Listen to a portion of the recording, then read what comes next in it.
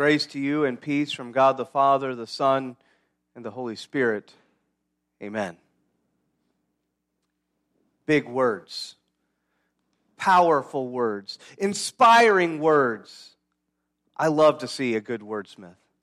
I don't know about you guys, but I love to hear and to listen to somebody who can really put words together just perfectly, absolutely perfectly. They can toy with the words. They can make the words almost come alive as they speak and as they talk, as they discuss whatever it is that they're there to discuss. I love listening to a great wordsmith, a person who is truly skilled and gifted at their craft, who can really put words together just right.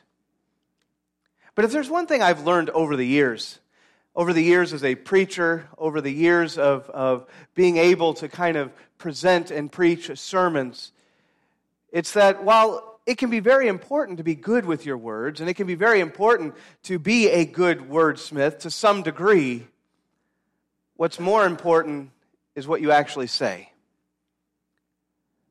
A lot of people are really gifted at words. They're really gifted at putting everything together. But then by the time they're done with it all, after listening to this great and wonderful speech, you're left wondering, what did they really say anyway? The words were big and inspiring, but at the end of the day, they weren't really all that important. Oh, I love to listen to them. I love to hear them. But when I walk and leave the room, I don't feel like much has changed. No, what's more important is to use words that matter. When you're preaching a sermon, the people in the pew don't really care if you use a bunch of big fancy words if it doesn't matter. They care about what matters. They care about what's going to happen tomorrow. They care about what's going on in their lives, with their pain and their sorrow and their happiness and their joy, with their struggles that they have. They worry about what's going to happen later when they're sitting down for lunch and they have an orange and a sandwich and their cats and dogs are all around. That's when all of a sudden those words begin to sink in and it has importance and meaning. Today is LWML Sunday, a Sunday that we set aside for the organization of the Lutheran Women's Missionary League, an important organization, but it's important words. Words that have importance. You see, Paul is not one to shy away from big words, from important words. And there are several texts where Paul shows his mastery to some degree of language and how he kind of pieces things together. But what's more important to Paul, more important than all the wordsmithing out there, is the person that's going to read it, the person that's going to hear it. He uses words, but they're hard words, and they're challenging words. Words like condemnation. That's a hard word. We don't even like to say that word, do we? We don't like the word condemnation. And we definitely don't like to apply it to people. We will if we have to, but we try really hard not to. We condemn actions. When somebody does something wrong, we condemn that action, but we rarely condemn the actual person until the person really shows themselves to be that kind of person. Then we might condemn the person, but otherwise we avoid it. We'll condemn the actions, but never the person. And I think part of the reason for that is because deep down, when you get down to our very core, we know we deserve it. Oh, we can compare ourselves to other people and say we don't deserve that. But anytime we start reading about our Heavenly Father, anytime we start thinking and dwelling about our God who is in heaven, we have to admit, we have not done a lot of good, but we have done a lot of bad. We are worthy of condemnation. And so that word can be harsh to us. It can be a hard word, one that we don't like to say or to speak. But yet, look at how Paul uses it. Paul doesn't bring up condemnation to say, yeah, we're condemned, but instead the exact opposite. To the very work of Christ Jesus, to the very work of our Lord and Savior, who can condemn us? If God who justifies doesn't condemn us through the very work and action of Christ Jesus, then who can? Who can possibly condemn us if God himself doesn't, through Christ Jesus? Paul doesn't just stop there, though. He uses other words. Words like separation. That's another word that's hard for us. We don't even like to hear it. We don't even like to think about it. Separating and being separated and all those big words that kind of go along with those scary words. But even in this word, even with the word separation, Paul doesn't use it in the way that we're normally thinking. Instead, he poses the question, who can possibly separate us from the love of God? If we have a heavenly Father who does not distance himself but draws closer to us, who can possibly separate us from him? You see, deep down, it's just like condemnation. We know God should walk away from us. We know that that's what we deserve. And all too often, we're the ones pushing him.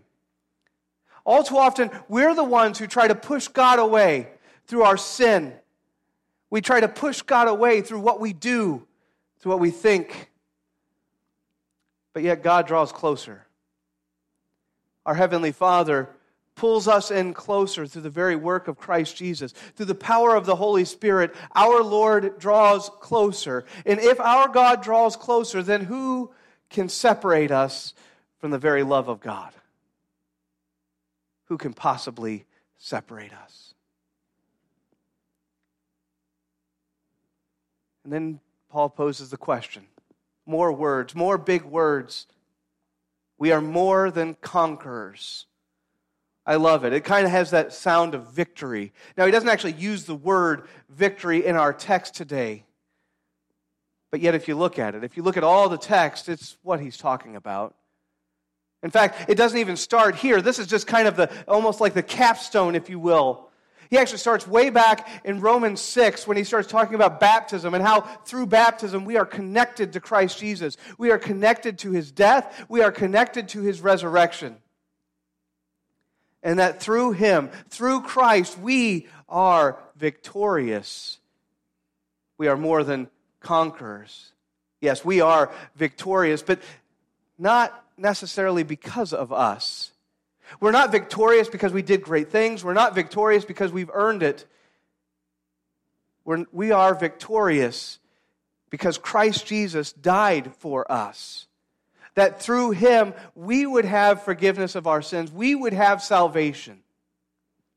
These are big words. These are powerful words. These are words that matter. They're words that when we go home later today, they will impact our lives and they will continue to impact our lives forever. They are big words. The LWML, the Lutheran Women's Missionary League. It's an important organization.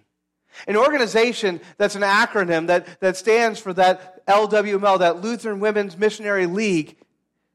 But they're powerful words. An organization that is built around confession, faith, and promise and practice. Not just confession, a statement of faith, the Lutheran aspect, but also what they intend to do, the mission. It's an organization built around the mission of the church. Now, there's lots of organizations that are built around the mission of the church. There are all kinds of organizations, but this one has at its core that faithful mission of giving the gospel to others. Something that as Christians, all of us are called to do.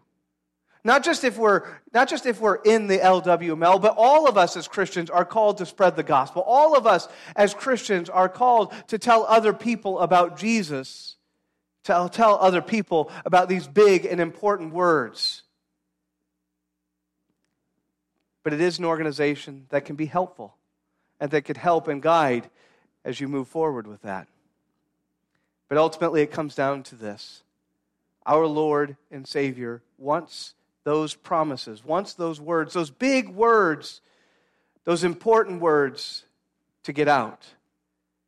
Not just to you, but to even those that are outside of our doors, even those that are outside along our path, upon our walk of life. Other people need to hear about Jesus. In his name, amen. And now may the peace of Christ, which passes all understanding, keep your hearts and your minds in Christ Jesus. Amen. At this time, please stand.